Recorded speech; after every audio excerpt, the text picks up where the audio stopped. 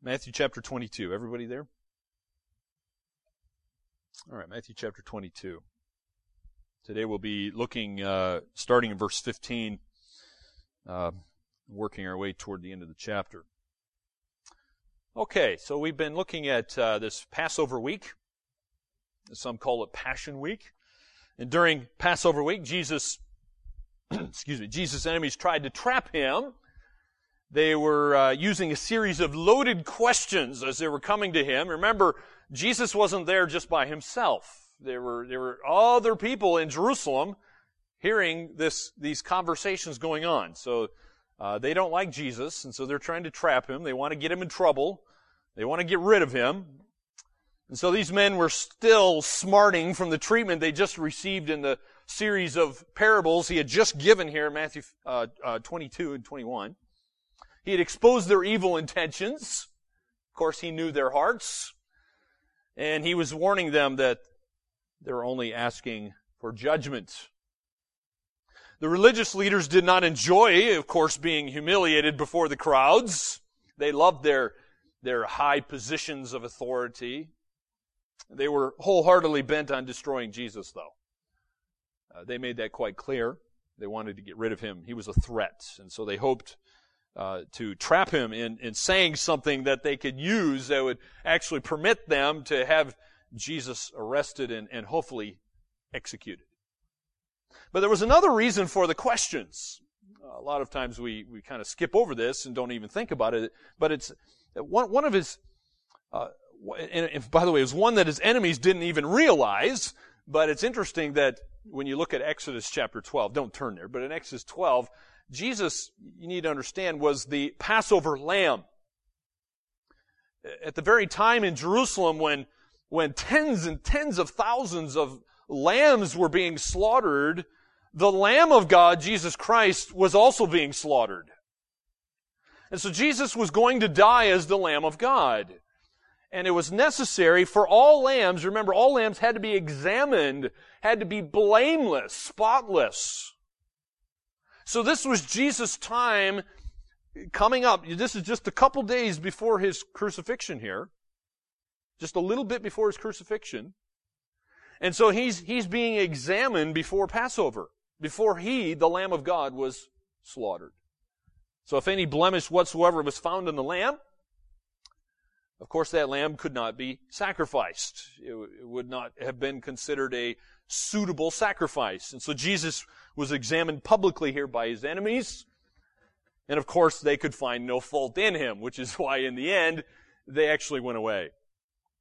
They went away. Jesus, it's like all these enemies kept coming at him and he just kept shooting them down.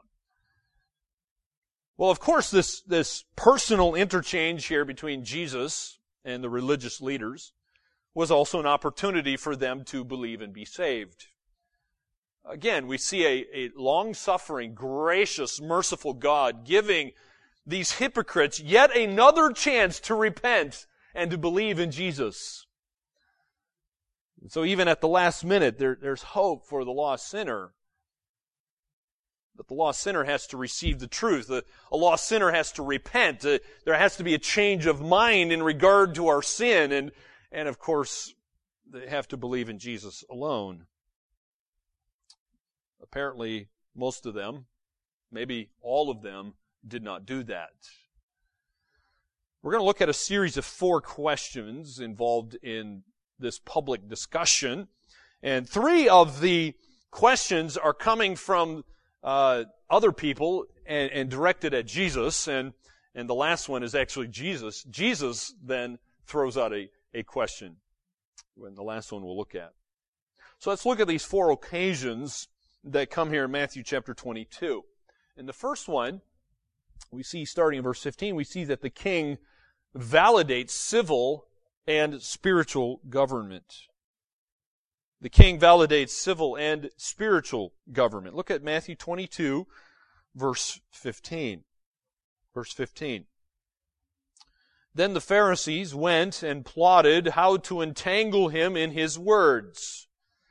And they sent their disciples to him, along with the Herodians, saying, Teacher, we know that you are true and teach the way of God truthfully, and Do not care about anyone's opinion, for you are not swayed by appearances. Tell us then what you think. Is it lawful to pay taxes to Caesar or not?"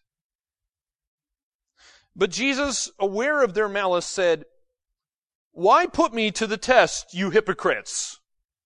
Show me the coin for the tax." And they brought him a denarius. And Jesus said to them, "Whose likeness and inscription is this?" They said, "Caesar's." Then he said to them, "Therefore render to Caesar the things that are Caesar's, and to God the things that are God's." And when they heard it, they marveled, and they left him and went away. That's the first occasion where these religious leaders are trying to trap Jesus. In this case, it's interesting because did you notice the Bible specifically mentions in verse 15, as well as in verse 16, that it's the Pharisees, and notice the second group in verse 16. It's the Herodians.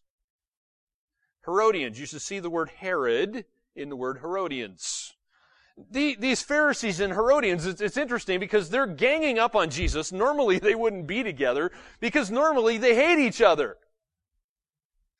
But in this case, they have a common foe, and as far as they're concerned, Jesus is the greater danger than each other. And so they gang up on Jesus. The Pharisees opposed the Roman poll tax for several reasons, of course. Just like nobody, I can't think of anybody who really enjoys paying taxes. It's not a nice thing to do. And of course, Rome was the power at this time. Caesar had his image imprinted on these denariuses, which, remember, a denarius was a day's wage for most workers of that day. And so that was the tax that they needed to pay. It wasn't unreasonable, just a day's wage, unlike us, where we have to work about nearly half of the year before we actually start making money for ourselves. So they had it fairly easy back then. And so these Pharisees, of course, opposed this Roman poll tax for several reasons. Let me give you a few of them. Number one, they did not want to submit to a Gentile power. They didn't like Gentiles. Number two, Caesar was revered as a god. And of course, to an Orthodox Jew, there was only one God, and Caesar was not that one God. And number three, they had better uses for the money, just like, we like to think we have better uses of the money than our government's going to spend it. Well, they thought the same way. And so, since the Herodians were the party who actually supported King Herod, they were in favor of the tax. So you have two people with opposite views of the tax joining up against Jesus and asking a question about taxes. I mean, just think about this for a moment. Herod's authority was given to him by Caesar. And Herod would have had a difficult time staying in power if it wasn't for Caesar and his Roman armies. So of course Herod is going to do everything he can to stay in power. He liked his power, the fame and the wealth and all that went with that. So he was on the side of Caesar. And the Herodians were on the side of Caesar. They're all for the tax. So Pharisees are against the tax, Herodians are for the tax, and they're coming together against Jesus. So we see Jesus' enemies are trying to trap him here in verses 15 through 17. They ask this very important question. Did you notice the question? Is it right to pay taxes to Rome? Is it right to pay taxes to Rome? And by the way, if you're wondering, is it right to pay taxes to Wellington, New Zealand, just take note of Jesus' words here. Well, it's easy to see why the Pharisees and the Herodians chose the poll tax as the bait to put on the hook to try to trap Jesus. It's kind of obvious, I hope, to you that no matter which side Jesus took here, he's going to get himself in trouble. And that's exactly why they chose this question. Is it right to pay taxes to Caesar? Well, just think about that. If he opposes the tax, who's he going to make angry? If he opposes the tax, he's going to make Caesar and the Herodians and King Herod angry. But if Jesus says, sure, pay the taxes, well, then he's going to make the Pharisees and the Jews angry. And all the Jews who would have been there in Jerusalem hearing this, he would have made them angry. So it appeared no matter what side Jesus took, he's going to create a problem for himself. So how is Jesus going to respond to this? Well, if you look at verse 18, he rebukes the leaders. Verse 18, notice he actually calls them hypocrites. He calls them hypocrites. So Jesus immediately saw their scheme. He saw their conniving. He saw their evil minds and evil hearts. He knew their real purpose was not actually to get an answer to this question. They didn't really want the answer. They were trying to trap him. They're only acting a part. And by the way, that's originally what a hypocrite was. Originally, a hypocrite was one of those people who would have those white masks, and they would play. You'd usually be one person up on stage, and they could change their character by grabbing a different mask. Right? One might have a smiley face, one a frown face, one a surprise face. And so whatever part they were playing, they could keep grabbing these masks and do a different part. They're doing something that wasn't really them. Originally, that's what a hypocrite was. And that's what Jesus is calling them here. And so on this basis alone, he could have refused to answer them. Didn't have to answer. You know this. Even at his trial, Jesus didn't always answer. But he knew the people around him would not understand if he was quiet and didn't answer. So here was an opportunity for him, number one, to silence his enemies. And at the same time, I'm sure Jesus wanted to teach all the people that were there. He wanted to teach them important spiritual truths. And so in the process, Jesus does that, and he defeats his opponents. And notice what Jesus says. He says, give to Caesar what is his, and to God what is God's. It's a brilliant answer, isn't it? Typical Jesus answer. Of course, it's always right, always brilliant. Give to Caesar what is his, and to God what is God's. Well, there's a number of ways we could apply this passage. Let me just give you a few. Number one, Christians must honor and obey rulers. And by the way, Christians must honor and obey rulers even when they're not worthy of honor. Okay? You don't honor somebody just because they're worthy of it. If that was the case, I would never honor any of our MPs. Frankly, they're not worthy of it. But that's not the point. And by the way, this isn't the only place that Jesus, the Bible teaches us to honor and obey earthly rulers. You can see it in Romans chapter 13, 1 Peter chapter 2. Don't look at that now, but those are just a few examples. And so you need to understand something. Christians have a dual citizenship. Don't just think of yourself as a citizen of heaven, which is certainly true and is a blessing, but you're also a citizen here on earth of a particular country. Paul in Philippians 3 talked about this idea of a dual citizenship. You're a citizen of heaven and you're a citizen of earth. And so we must respect our earthly rulers because Jesus tells us you are a citizen of earth. You give to Caesar what is his. You honor the rulers. You obey and submit, as Romans 13 says. And so that includes obeying the law, unless the law, of course, tells you to disobey God. Right? God trumps everything. So as long as government and city council and so forth don't try to trump God, then we must obey the law, which even includes paying taxes. As uncomfortable and as painful as that is for me and you, God, in Jesus in particular here, is telling us to pay to our governing rulers what belongs to them. By the way, the Bible also says you're to pray for all those who are in authority so that you might live a quiet and peaceful life. It may not always be that way, but you are to pray for them, even though they don't deserve that prayer. Number 2, Christians must honor and obey God.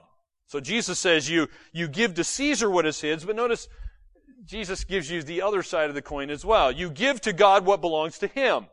And by the way, that's everything. So what is Caesar's actually is God's, ultimately, isn't it? And so we as Christians, if you're a Christian, you have to honor and obey God. Caesar thought he was God, sometimes proclaimed himself to be God, and many people did treat him as a God, but Caesar was not God. And while governments cannot enforce religion, neither should they restrict freedom of worship. And when they start restricting freedom of worship, then they've stepped outside their bounds, the authority that God has given to them. And so the best citizen is going to honor his country because of the ultimate motive is that you worship God. Number 3, a third way we can apply this is because man bears God's image, he owes God his all.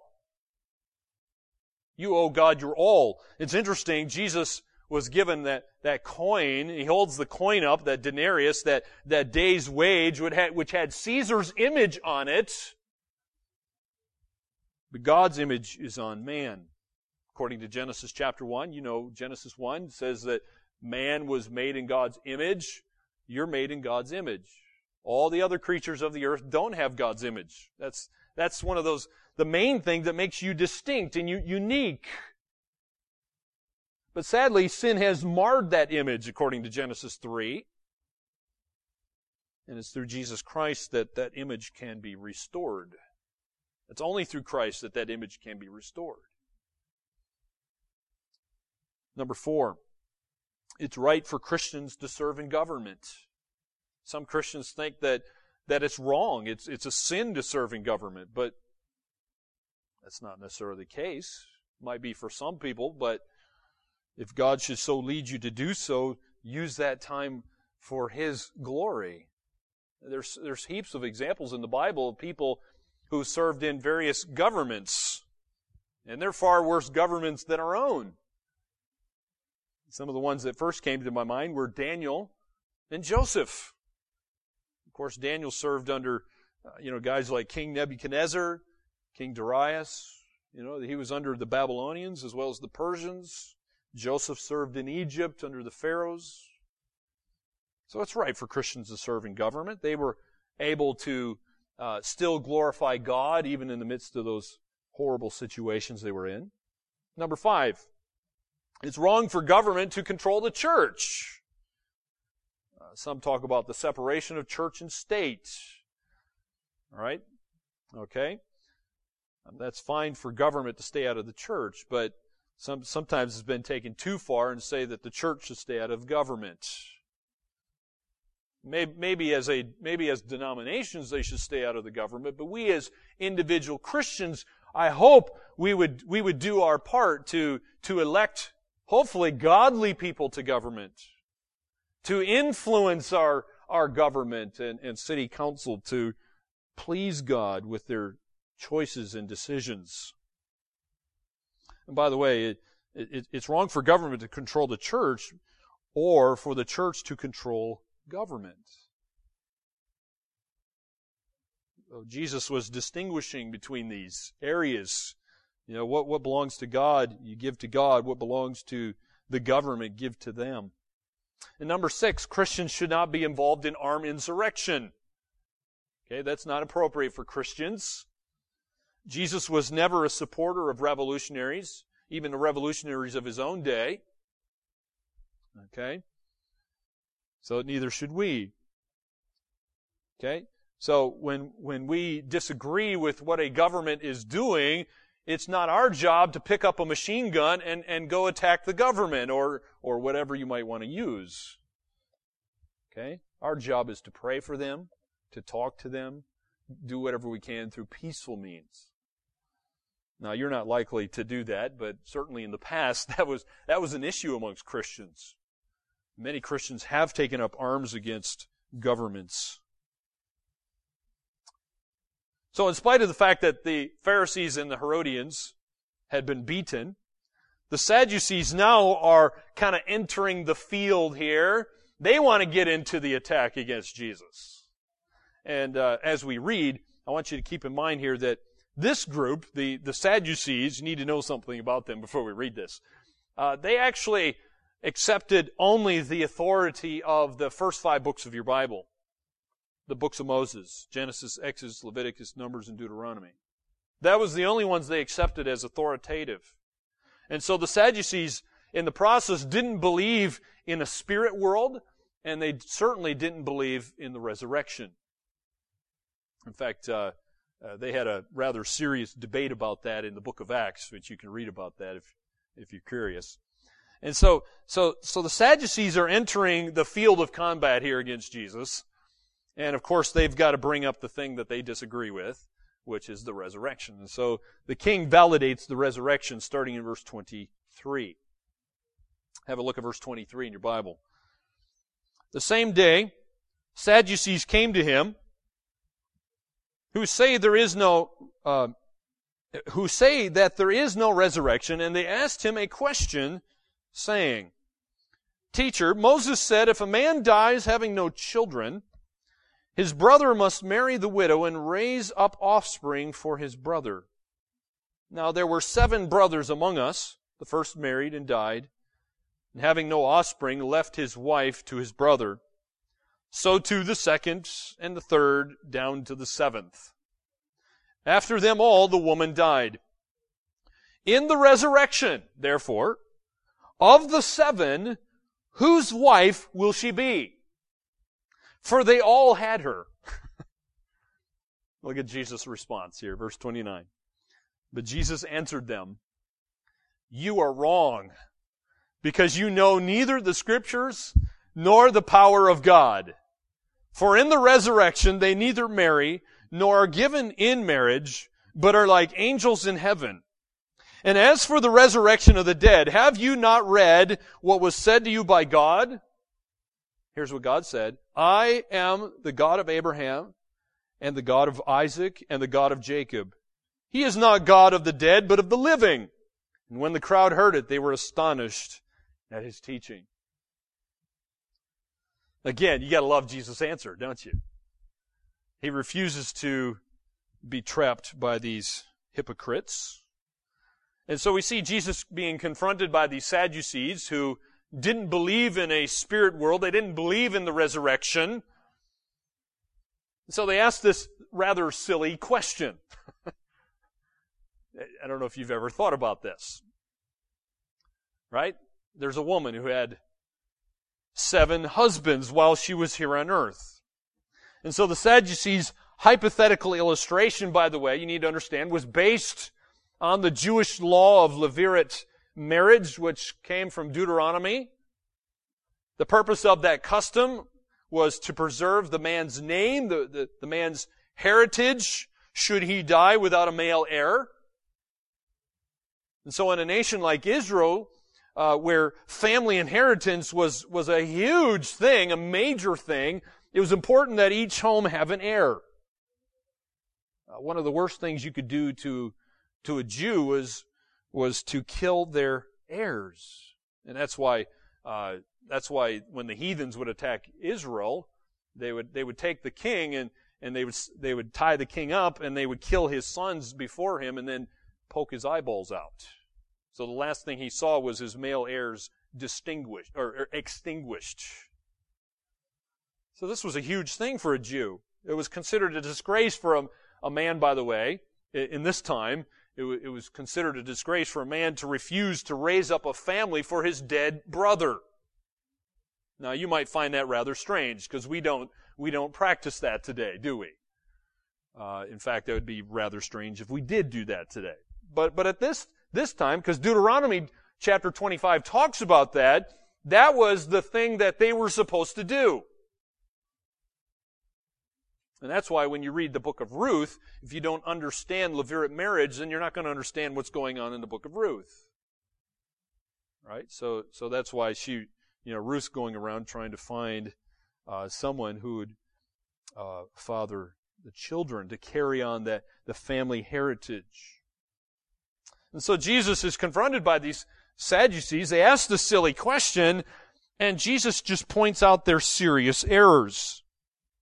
They had rather serious errors. If you look here in Matthew 22, verse 23, so they're asking this question about the resurrection, and then in verse 29, Jesus says, he answers them, you are wrong, and he gives 2 points.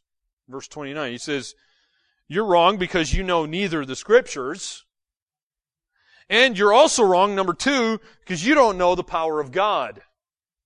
So they're wrong on both accounts. They don't believe in the resurrection, and they don't understand the power of God. Verse 23 makes it quite clear they don't believe in the resurrection. And if you read the book of Acts, it's also clear they don't believe in the resurrection. So they don't understand the resurrection nor the power of God. And so Jesus, again, takes the opportunity to teach the truth. And he has some interesting truths here you need to take note of. Number 1, he says there's going to be no marriage in the resurrection.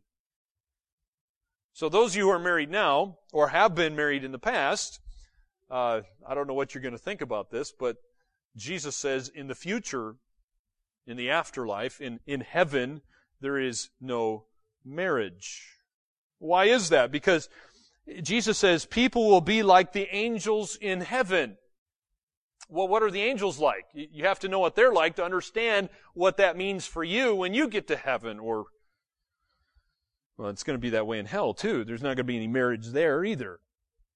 But Jesus didn't say that we would be angels when we're glorified in heaven. Notice he didn't say that. He's not saying you're going to have, I don't know, whatever an angel is. But what he did say is we would be as the angels. Well, in what way? As the angels in what way? Well, we're not going to be married. We're not going to be given in marriage. Apparently, we're not even going to have a desire for marriage. Because remember, your marriage here on earth only points to a greater marriage.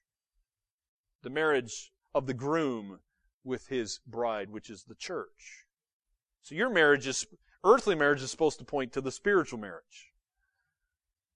So your earthly marriage is only temporary. That marriage, the spiritual one's permanent. And so the foolish stories we hear about people trying or dying and becoming angels are not true. They're actually unbiblical. All right? You don't die and become an angel. You don't, there's all kinds of silly ones. The one that always cracks me up is, people dying and, you see these fat little babies with little wings sitting on a cloud playing a harp. And just silly stories like that. Those, of course, are not biblical. Right? Apparently you're going to be recognizable. You're going to be a grown-up. You're not going to be a little teeny baby either. You'll be a grown-up in heaven, and you will be recognizable. But the second truth Jesus is teaching here is there's going to be a resurrection. Clearly, Jesus believes in a resurrection in verses 31 through 33. Notice Jesus says that God is not the God of the dead, but of the living. Do you see that? Jesus knew that Moses was the only authority they would actually accept. He knew they only believed in those first 5 books. And so what does he do? Jesus is amazing, as he always is. He reminds them of Exodus chapter 3, where in Exodus 3, God says to Moses there, and that's the story of the burning bush, in case you want to know the context. But anyway, God says through that, the fire that wasn't consuming the burning bush, He says, I am the God of Abraham and the God of Isaac and the God of Jacob. Interesting choice of words, is it not? Because God says, I am the God of the patriarchs. Notice He doesn't say, I was the God of Abraham. If He had said, I was the God of Abraham, well, that would mean that Abraham was no more. Abraham was no longer existing. And so by saying, I am, Jesus made it quite clear here that these 3 men were still alive. They were still in existence. Even several thousand years later, they were still in existence. And so Jesus is backing up what Exodus says. And by the way, he says, notice Jesus says, the God of. He repeats that phrase from Exodus 3. He is the God of. And so Jesus, by saying that, is saying that He knew them. He loved them personally, intimately, individually. So they weren't just they weren't just joining up with some cosmic dust or, nothingness. Right? They still had their individualities. They were still Abraham, Isaac, and Jacob, and Jesus is the God of them. Do you see that? So Jesus is a firm believer in the resurrection. He is a firm believer in not only His own resurrection, but in a believer's resurrection, because Abraham, Isaac, and Jacob were believers. They went to heaven. And so God knew them personally. He loved them. They were still living, still individuals, and God was their God. There's a relationship.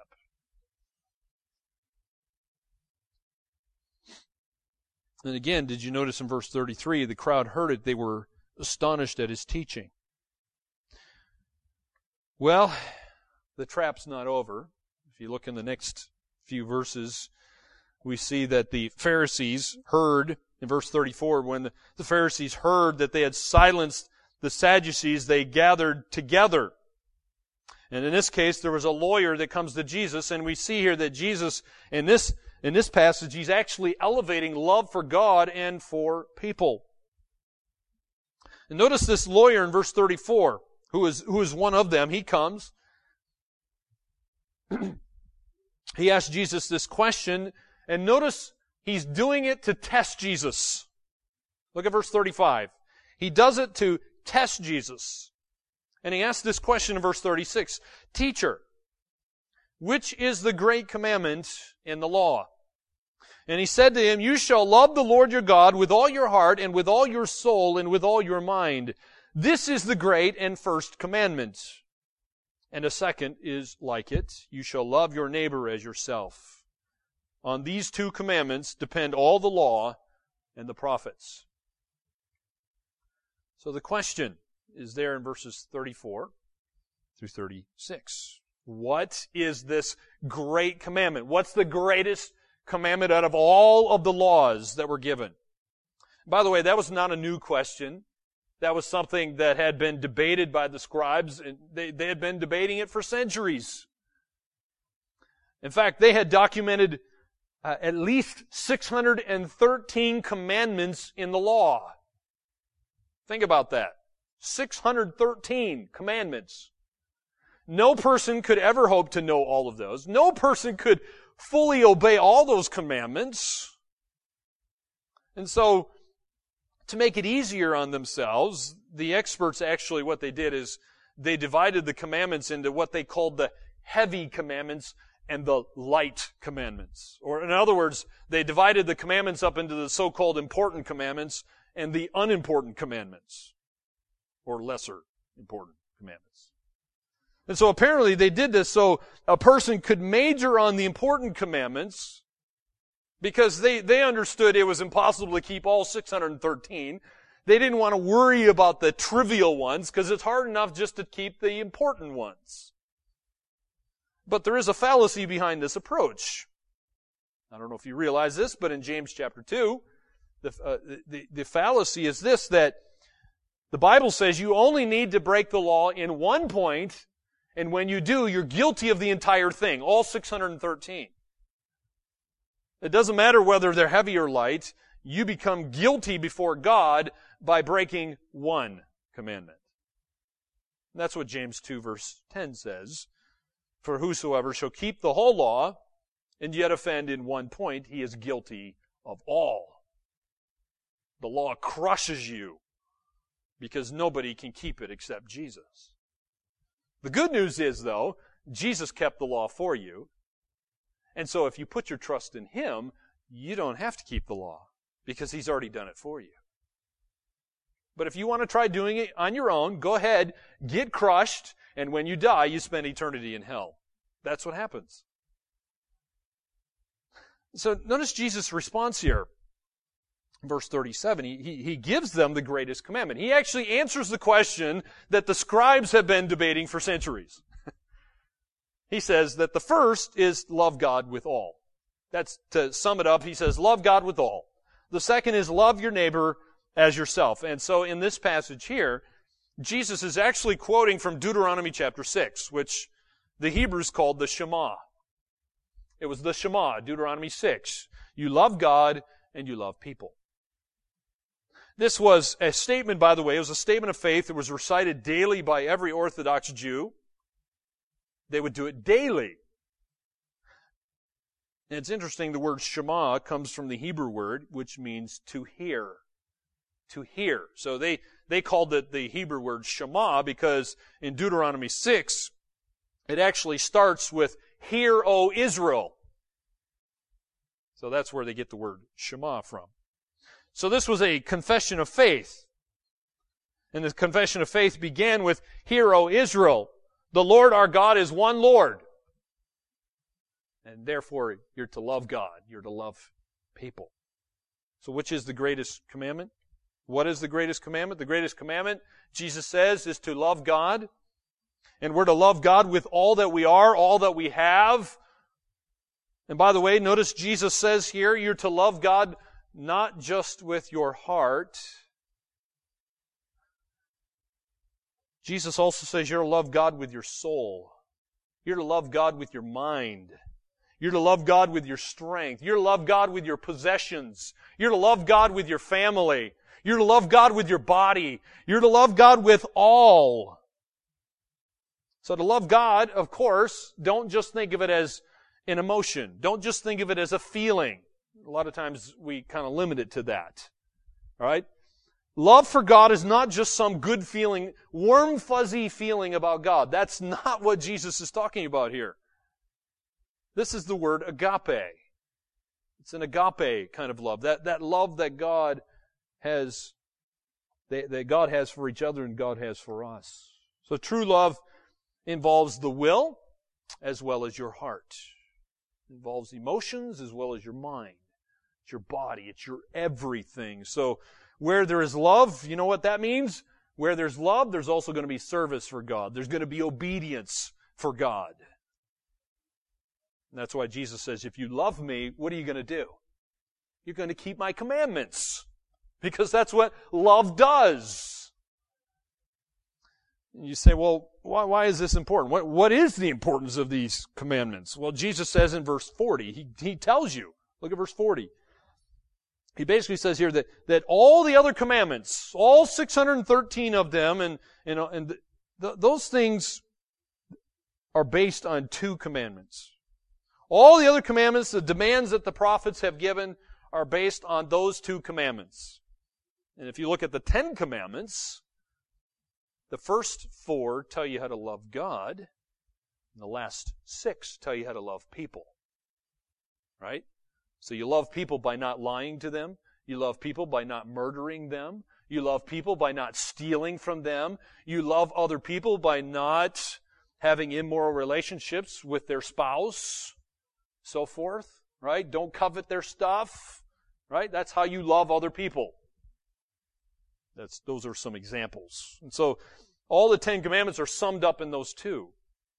Let's just think of some application here for a moment. Let's say you have left your first love. What do? Well, you do what Jesus talks about to the church in Revelation chapter 2.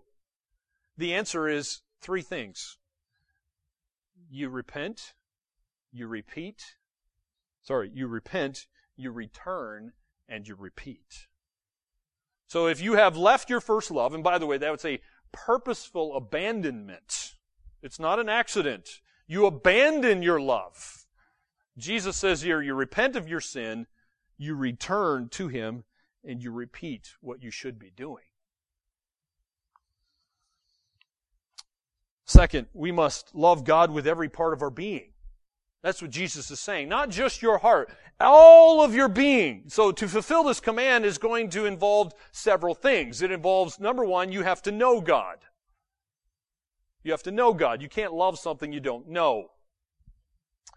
It involves obeying all of His commands, not just the ones you like or you find convenient. Love means you obey all of them. It means committing totally to Him. It means you're totally committed to Him, even if it means your body is killed in the process. Remember what Paul says in Philippians 3? For me to live is Christ, and to die is gain. So it's a total commitment to Him. And so you see, love is much more than a feeling here. It's not just your heart, it's also your mind. It's your whole soul. It's the you. So it's based on a relationship, of course. Right? It's not just a warm, fuzzy feeling about, someone who isn't even a person. God's a person. This is a relationship. So it's based on relationship. And so this relationship involves absolute surrender and it involves selfless giving. That's agape love. And so my friend, in our love for God, strive to always be growing. Strive to always be growing in this area. Don't ever get to a place where you're content. You don't want to plateau. Because when you plateau, you're actually backsliding. May our love for God keep growing. And number 4, if you don't love God, then what do? Well, if you don't love God, the Bible says you're not even a Christian. You don't have this relationship if you don't love Him. So, my encouragement to you is to get to know God so you can love Him. He loved you first so you can love Him. And so what you need to understand, that God is great. God is good. Let me encourage you to read Matthew, Mark, Luke, and John. If you don't know Him and don't love Him, you need to know Jesus. You need to understand His love for you. Number 5, love for God must be acted out in our love for others. It's acted out in our love for others. The Apostle John put it this way in 1 John, if you don't love other people, you don't love God. You're a liar. You've denied the truth. And God's love is not in you. So my friend, we can't go around pretending to love God if we're harboring prejudice against another person. You can't pretend to love God if you have bitterness toward a spouse or a family member or a neighbor. You can't pretend to love God if you have some resentment in your heart toward another person. You don't love God. Because your love for God is acted out toward other people. Well, there's a last occasion here that comes up in this passage we need to talk about. And in this case, it's not some other group or person coming to Jesus asking the question. Jesus is asking the question here, and he is defending His identity as Messiah. He is the Messiah King. Look what Jesus says, starting in verse 41. Now, while the Pharisees were gathered together, Jesus asked them a question, saying, what do you think about the Christ? Whose son is He? He said to him, the son of David.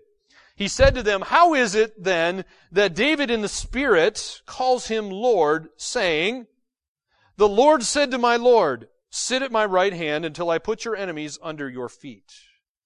If then David calls Him Lord, how is He His son? No one was able to answer him a word, nor from that day did anyone dare to ask Him any more questions. Well, they knew they had been defeated, didn't they? All right, Q&A time is done.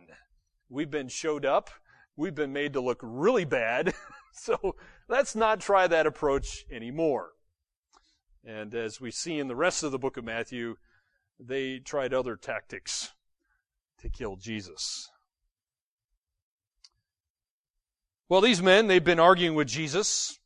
Of course, they're not sympathetic to Jesus' cause. They're not sympathetic to Jesus.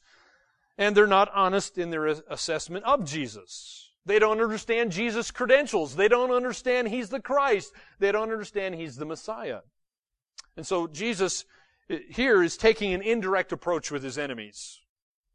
He made this sound like another theological question here, when in reality what he's doing is he's asking probably the most important question these guys had ever heard in their life. Jesus asked them, whose son is the Messiah? Here they are. They're looking at God's Son. They're looking at the Messiah, talking to Him, and Jesus asked him, whose son is the Messiah? That's interesting, because as trained experts in the law, they knew the answer. They should have known what Psalm 110 verse 1 says. And once they had given this answer, Jesus then asked them another question. By the way, notice their answer. Whose son is the Messiah? They said, He is the son of David. Good answer. That's true. But He's more than that. And so, Jesus asked him a second question, and this time here, he's actually quoting from Psalm 110. And he says that Jehovah, the Lord, said to Adonai, another Lord, sit at my right hand until I put your enemies under your feet. Well, that's an interesting response. Of course, every Orthodox Jewish scholar interpreted that passage there to refer to Messiah. They knew that. And so only the Messiah could be the one to sit at the right hand of Jehovah God. Only the Messiah had that right. And so this shows us here Jesus believes a couple of things. Number one, He believes in the inspiration of Scripture, because He's quoting from Psalm 110. He believed in the Psalms. He knew that they're talking about Him. He understood the accuracy of the Old Testament Scriptures, because he says that David spoke these words. Notice verse 43. David spoke these words in the Spirit. Capital S, Spirit. The Holy Spirit. So David was under the inspiration of the Holy Spirit when he said those words about Christ. And then notice Jesus asked another interesting question. He says, if Messiah is David's son, then how could Messiah also be David's Lord? That's kind of a weird question, isn't it? What? All right, so Messiah is David's son. Normally sons come after the father, right? Well, then how could this son who's supposed to be under the father actually be a king's lord? Wow, that's weird, isn't it? Well, there's only one answer to that question. And the answer is, as God, Messiah is David's Lord, because Jesus is God. But as a man, remember, Jesus also called Himself Son of David. That shows His humanity. He has two natures. Therefore, Psalm 110, verse 1, teaches us those two natures. It teaches the deity of Christ as well as the humanity of Christ. That's pretty cool, all in one verse. So that's how Jesus is both David's son and David's Lord. Because He's the Messiah, He is deity as well as man. And He's both of those in one person. Notice the result. What happens as a result of this conversation? Well, had they listened to what Jesus said, they would have learned that there's only one Messiah and that Jesus is that Messiah, that Jesus is the King. They would have understood that Jesus is both human as well as divine. But they didn't understand that, did they? They would understand that Jesus had to suffer and die as the sacrifice for sins. And that Jesus would then have to rise from the dead. And that He would rise in triumph over death and sin and Satan. They would understand that one day He would return. Jesus is coming again, and He's going to defeat His enemies, and He will be that conquering king one day. However, they didn't understand that. These religious leaders, they had their own ideas about what God and the Messiah was supposed to be like. They didn't want to change. They liked their position in life. And if they had accepted His teaching, then they'd also have to accept Jesus as the Messiah, which they didn't want to do. They're unwilling to do that. So the result of this dialogue, this conversation, was silence. Did you notice how the passage ends? Verse 46, no one was able to answer him a word, nor from that day did anyone dare to ask Him any more questions.